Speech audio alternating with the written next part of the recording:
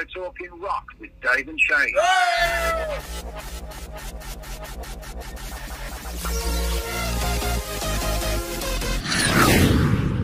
The Metal God is on with us. Rob Halford, what an honor and a pleasure to talk with you. The book is Confess, an autobiography. Sir, just tell me, how do you feel having this very candid story out there? You definitely did not hold back at all. No, didn't hold back. Got everything in there, which is pretty much how I've had this glorious life in metal lead me for 50 years with this beautiful band Judas Priest, but the full story, almost 7 decades, and I mean that's what we do, right? I mean, the great thing about the metal world and the metal community is that we don't hold back. You know, we don't hold back with our music. We don't hold back when we, see each other at our shows. We just let it rip, and absolutely exactly what we've done with this book, and hence the title, Confess.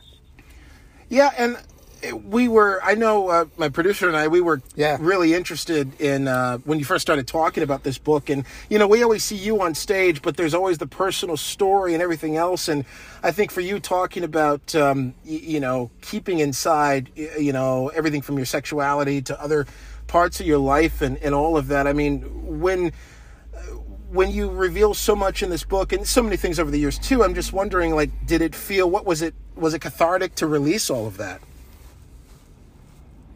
Yeah, it was very, very cathartic, which again is what music does for us. We let our emotions really show themselves in all their rawness, because that's what truth and honesty and love, to a great extent, is all about. So, yeah, I mean, I think the book really hit me hardest the most when I actually did the audio. Because Headline has said that obviously that was going to take place, the audio book was going to happen, and did I have any ideas as to who might read the book out loud, besides the fact that they would like me to consider reading the book myself.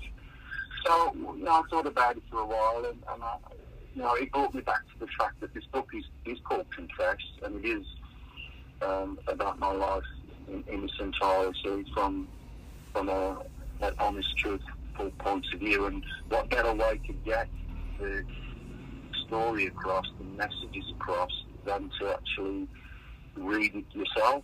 So it was during that process, it took about a week or so to get it down properly. When I say properly, it's because I'm such a perfectionist. Mm-hmm. Right. I'd read like 3 or 4 lines and go, let me do that again. Like I do my vocals. I feel I can always do a better job. So, the cathartic. I'm trying to think if there's another word besides it being cathartic or catharticism of the whole book really hit me there when I was, talking the book out loud in the audio sense. Mm. Well, Rob, it's an incredible book. It was an incredible read, very enjoyable. Some of your anecdotes were just really funny. There was a lot of stuff in there that wasn't expecting. You mentioned in one part of the book about your when you guys played Live Aid, you were in Philly. Did you spend a decent amount of time in Philly when you were with Brad? Because that's where we're... Yeah, I did. I love Philly. As a band, Priest goes way back. Philly's been great for Priest, and still is over the decades. So, I've been to Philadelphia so many times, and particularly for the beautiful times I had there with Brad when we were together, and those great stories associated with Philadelphia, not just the horrible way that I lost Brad through suicide. But, right. Those fun stories with Jack. Those fun stories with Jack Nicholson in the from the Four Seasons. That kind of crazy stuff. And of course the Live Aid show. was, what I call these metal milestones, which we've got a bunch of them in Confess. Yeah. But the association of Live Aid with Philadelphia is really potent because, Philadelphia is the city of love. Yeah. And the Live Aid show was all about love and helping people. So that was just an incredible day that,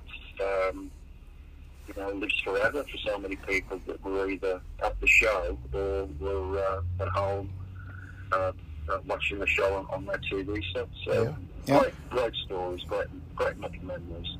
There's so much love here in Philadelphia for you and the band all these years later. And, when you were talking about everything going on, especially in the 80s, I wonder, how much was music almost a double-edged sword? I mean, I imagine you can certainly express yourself through music and deal with some of the things going on to an extent, but at the same time, there's this idea of an image and, projecting a certain image to the masses and making sure, you talked about how worried you were that certain things could damage the band. I mean, what was that balancing act like, expressing yourself, but also, the industry of image as well that you're in? That's a great question because everything we do in music is image to a certain extent. I mean, the real experience of the music, to close your eyes and just listen to the music, that's there it is. That's the beautiful purity of music. But music is wrapped up in image. It always has been. It always will be. There's nothing wrong with it. It's just an extension of music itself that you're listening to. Makes the whole experience more solid and enjoyable, and the connectivity is stronger there with your fan base because your image is like, oh, there's my band. Look at the way those guys girls are looking, the way they dress, the way they move, the way they project themselves. It's all vital. In my case, when I was in the closet up until the early 90s, I was leading to some extent a double life because I wasn't able to be myself in the truest expression of how you should be able to live your life for yourself completely. Right. So there was this opportunity for me to use music as a wonderful kind of catalyst and the healing power of music in some of those moments to get me through the difficulties that I was dealing with. So this is the most incredible thing about music. It's the potent force on this planet. Without music, the whole world would fall apart. That's right. True. Yeah. Sadly as it is right now. But yeah, music is everything to me and to everybody else. That said, Rob, are you a vinyl collector or do you prefer digital music? Are you satisfied with digital music, or are you a collector of? Oh man, yeah, I've been all over the place. I'm a vinyl guy. I came from the vinyl world, and then I remember having conversations with my friends about the cassettes. Our cassettes are gonna kind of ruin vinyl. It can be the end of vinyl. No, it didn't. And then CDs came along. Oh, no, vinyl's gone. It's gone yourself. Well, it isn't. Yeah. This thing in the air called a cloud, and your music comes down from the cloud. So goodbye vinyl. No, it's not goodbye vinyl. As you may have seen as we're talking today for your show, vinyl is still with us, and to some extent, I think I read somewhere that vinyl, in some areas of music, is outselling CDs. Yep. It's just a beautiful thing, It's just great. Personally, I'm not that much of a collector of anything, to be quite frank. I've always tried to kind of live a simple life in that respect. Although I did go through a mad CD phase where I had thousands and thousands and thousands of CDs. I don't have so many these days now. But right. I love vinyl because it attaches me to my youth. I would go to my local record store in Walsall, where I'm from, and go down there once a week and just browse through the racks, and you could, take it to a guy and he'd put it in put it on a deck and play it for them. You go in a little booth with some headphones on and listen to 1 or 2 tracks. Great, just a beautiful way to experience vinyl, and it's still with us. It's glorious, you know. Yeah, it's one of those parts of music that I think will always be there. There's so much of your work that's on vinyl, from Priest to your solo catalog, and I was always curious about this, and I'm glad you talk about it in the book. In the early 90s, when you left Priest and just everything that was going on at the time, and I'm wondering, when you left and you did your own thing too, and Halford and everything else, and then you come back, like what was it like? Was it different, sort of being in total control of your creative process as opposed to maybe in Priest working with several different people, Ken and Glenn? How did that differ? I call this LSD, Leigh-Stevens disease. Mm-hmm. Not the only one. It is a real thing. I was wondering. No, I'm kidding. Yeah, a lot of us have done it, haven't we? It's always the singer. I have to say that time that I was away from the band, it really helped me get to terms with what I really truly need and want out of being a musician, and the place that I was always destined to be, which is holding the mic for Judas Priest. That's my life, you know. Having said that, I think that if I hadn't have gone through that journey, doing my solo stuff with Halford and Frightened Surf, it probably wouldn't have, I would probably have not been able to have understood the true value and the importance of where I need to be as a singer for Priest. So, again, you know, try everything. Even now when we're making music in Priest, we're always like, try everything, man. Hey, I've got this idea, I'm not sure if it's good, is it even worth listening? Yeah, man, try everything. You can't make a choice or a decision without going through the experience. It's true. Well, that said, trying everything, Rob, I mean, is it a challenge trying to meet the expectations of your 80s fans, but also trying to, you know, be relevant and keep evolving? It's amazing now. It's amazing now the way people find you in your music. It's a whole different experience to some extent. A lot of Prince songs, God bless you all, have been with us since day one. And then, you know, on my Instagram, not so much on Facebook, but my Instagram, you know, I get all these young metalheads who say, I've just found out, are you the singer from Judas Priest? And man, I've just heard this album, it's called Painkiller, it's the greatest thing I've ever heard. No, I've just turned 15, you know. So, a lot of it is kind of out of your control, well, not control. You know, in the old days, you would be led to music by the label and the radio, which are still glorious parts of what we're about. But that was the way you were led to your music. Now, it's kind of in the hands of whoever wants to kind of search and check out all of these different opportunities through that double-edged sword called the internet. Yeah, it's amazing, isn't it? So it's changed a lot, but I think for the most part, it's changed for the better in that respect. That music is readily available 24/7, and if you're in the mood for this sound or that sound, you can get it instantly. It's like a quick fix, which there's nothing wrong with that, because sometimes those sudden discoveries can be huge to you as a music fan. Yeah, you know, and so it all has its merits and value. You talk a lot about you know, speaking of that music theme, and I think modern times too, like. You know, what's it like when folks discover your work? I mean, you mentioned the younger folks, and then there's also, of course, there's this reference here in the book to Lady Gaga, who I love, and when I found out she's a metalhead, I loved her even more. Yeah. And I was just wondering, like, you know, when you meet even contemporary or at least, you know, well-known musicians who say, oh my gosh, I love the Priest, I love your stuff. I mean, what's that like for you? Yeah, it just shows you the reach and power of metal. Yeah. Even Her Majesty the Queen, who thinks heavy metal is too loud, you know, you go everywhere. we go everywhere in this book, from Lady Gaga to Queen. But this really stamps home what we as metalheads, metal maniacs love about our music. That it's reaching its scope is just phenomenal. Yeah. And going back to the roots of metal, which was always kind of disparaged to a certain extent, and now has been, for the most part, really embraced for the great music that it is.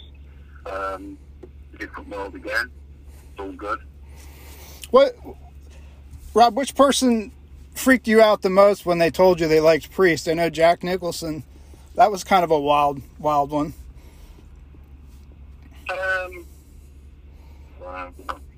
Drew Barrymore. I remember she was a Priest maniac. Drew's a big fan of metal and Priest. Oh wow. So that's pretty cool. I mean, there's probably others I can't think of right now. But, that's the way it goes, you know. That's the way it goes. I put a thing on my Instagram. You know, I've got this thing with the cat T-shirts, and I put this thing on my Instagram the other day, wearing it. There used to be a great show, I think, on Nickelodeon called Cat and Dog. It was a cartoon called Cat and Dog.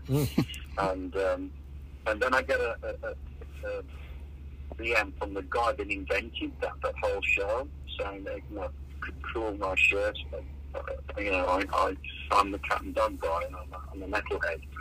So it's just incredible, you know. It's surprising, but not so surprising, because metal is for the world and everybody in it. Yeah, it's amazing how you know, you talk about the world of metal and the Priest world. There's so much that you're a part of. It's so different. I mean, the '70s records sound different from the early '80s. Obviously, Turbo's different. Turbo's one of my favorites. And then you go into Ram It Down and the, you know, the thrashing nature of Painkiller. And I'm wondering, as you would approach the creative writing process, what's it like to embrace different styles, or just kind of go where things change? Or was it difficult? Was it difficult to embrace, you know, going in a new direction on a particular record or something like that? Yeah, for us in Priest, as we said forever, we've always felt that where we should try to go is limitless. And that's made us this unique band that we are. Because again, I've referenced, you know, one second we can be your turbo lover, and then we can be the Painkiller. You know, 1 minute we can be the last Rose of Summer, and then we can be Plague, Pestilence, and Death from Nostradamus. We've always had the blinkers off, and that's really paid its dividends, because I sometimes forget what we've done. You know, when you start referencing albums, and I remember how different Turbo is to Savings of Destiny, which is so different to Firepower. But the components are still there. You know, the components that we love so much about Priest are all there. Yeah. And they make it all cohesive and just display this band in everything that we've done in a very special way. Speaking in your book, you said David Bowie was everything growing up. What is David Bowie? What does he mean to you as an artist? Oh wow! As a singer, his voice is glorious, you know. And again, just referencing what we've just been talking about with Priest, he didn't let anything stop him. He was Aladdin Sane, he was Hunky-Dory, he was Ziggy Stardust, he was Low, he was the Tin Man, you know, or Tin Machine. He was all these different kinds of personalities in his music. He was absolutely unique and a really intriguing, incredibly intelligent man that made some beautiful music for us to listen to. A little bit like Priest in the adventures that he went on in his music. There is no other one that comes remotely close to David Bowie. Yeah, yeah, absolutely. You know, there's so much. I mean, your book it was such a page turner, and it always makes us wonder, like, what's next? Like, what's next for, as far as big projects for you? Like, what is there a creative, like a musical project or anything that you haven't done that you really want to do? Because I mean, you're, even writing the book, I'm sure was such a unique expression. Just tell me, like, what's still on your list creatively to do. Again, I'm an open book when it comes to that. Reference. Anything can happen. Somebody sent me a song yesterday that has potential for a possible project. There's always something, and that's the beautiful thing about music. It's never ending, and it's like a kaleidoscope of opportunities. And so I've always again, I've never turned anything away, because sometimes that can really kind of not shoot yourself in the foot. So you have to give a listen to everything and really understand the idea behind what might be sent to you, and so that's the joy of life as a musician. I mean, bring it on. I'll have a go at everything. That's what I say in the book. I'll just have a go, get on with it. That's just the way to live life in its completeness. Yeah. In the 50 years of doing this, Rob, do you have any regrets? No, and I've talked about regrets before. I think regrets can be like an anvil that you wear around your neck. I think that reflection is a great thing to do. Great to reflect, and it's important to make mistakes. Very important to make mistakes. Everybody's made mistakes. Everybody's made a bad choice or a wrong decision, if that's the right word to use. But right. What I'm saying is that that's how you grow as a person. No matter what it is in life, it's perfectly okay to fuck up. Yeah. Could make a good song. Let's do it. And find out more about yourself and what you're capable of. Yeah. So I don't have any regrets. No. I think Lemmy said something cool about that. It was about Lemmyism. Yeah. I just invented that word, Lemmyism. I love it. Trademark that. So yeah. Everybody uses that. You can send me a nickel. Lemmyism. He said something about not having any regrets. Lemmy's a big fan, a big mentor for all of us, the way he lived his life, know. And that's what you do. You live your life, and if it's just a bit bumpy, then you figure a way out to fix it and get back on track again. Absolutely. I know your time is limited. Just last question, at least, that I had. Getting to the end of the book, I had one question. What would you tell young Robert? If you could look back and talk to the youngest version of yourself and say, hold on, it's going to be a wild ride. I mean, what would that conversation be like, do you think? I think you almost answered the question. Just to hold on to the ride. It's like holding on to a Harley. The Harley is your life, and you steer it. So there it is. I think that live your life. That's what I would say to the young Robert. Live your life, kid, because you have no idea what's coming. A lot of folks that write books like you did enjoyed it so much that they go back and do a second book. Is there any chance of that? Because this was a fun read. Yeah, we had so much stuff left over. Oh wow. My God. We had an enormous amount of stuff left over. And the editors of the book, editors are like producers, they really steer you, the publishers really steer you through to the best place. So we've got a great book, and it's got flow, and it's got pacing, and it's got, everything that a great record should have. Right. But there's certainly a lot of material left over, like you sometimes have when you make with an album. So we'll look at that. you know, it'll be a lot of anecdotes, a lot of other stories that didn't quite fit the momentum. But we'll look at that. Confessions Part 2, or Confessing Some More, or Oh My God, Not Again. Some more confessions like you do when if you're a Roman Catholic, you have to keep going back to church to confess. Yeah. Oh, yeah. Yeah, I think I've enjoyed it. I've enjoyed the experience, and so, yeah, I think there's a good chance that there will be a follow-up. Yes. In the distant future. Wonderful. Rob, anything else you'd like to add at all? No, I'd just like to thank you for the chat. It's been really cool, guys. I appreciate the opportunity to talk about Confess and Priest and metal and life in general. I've really had a good time, and I wish you all the best, and hope you keeping safe and sound with this horrible pandemic, which, you know, God knows when you get vaccine. And as I've always said, I've always been the eternal optimist. I always feel that, you know, there's a light at the end of the tunnel, and that's coming into view now. So in the meantime, just keep blasting out the metal, because metal is a great resource when you're having troubles in your life. You know, just blast out some metal and scream and shout, and even if it's in your living room, because we can't do that together at the moment because we have no shows, but that'll come back. Yep. It's all good. It's been great, man. It's been great. I've really enjoyed talking to you guys. And thank you, Rob. All the best, and let's see each other in 2021. See you guys. Thank you. Take care. Bye now. Bye. Bye-bye. Yeah.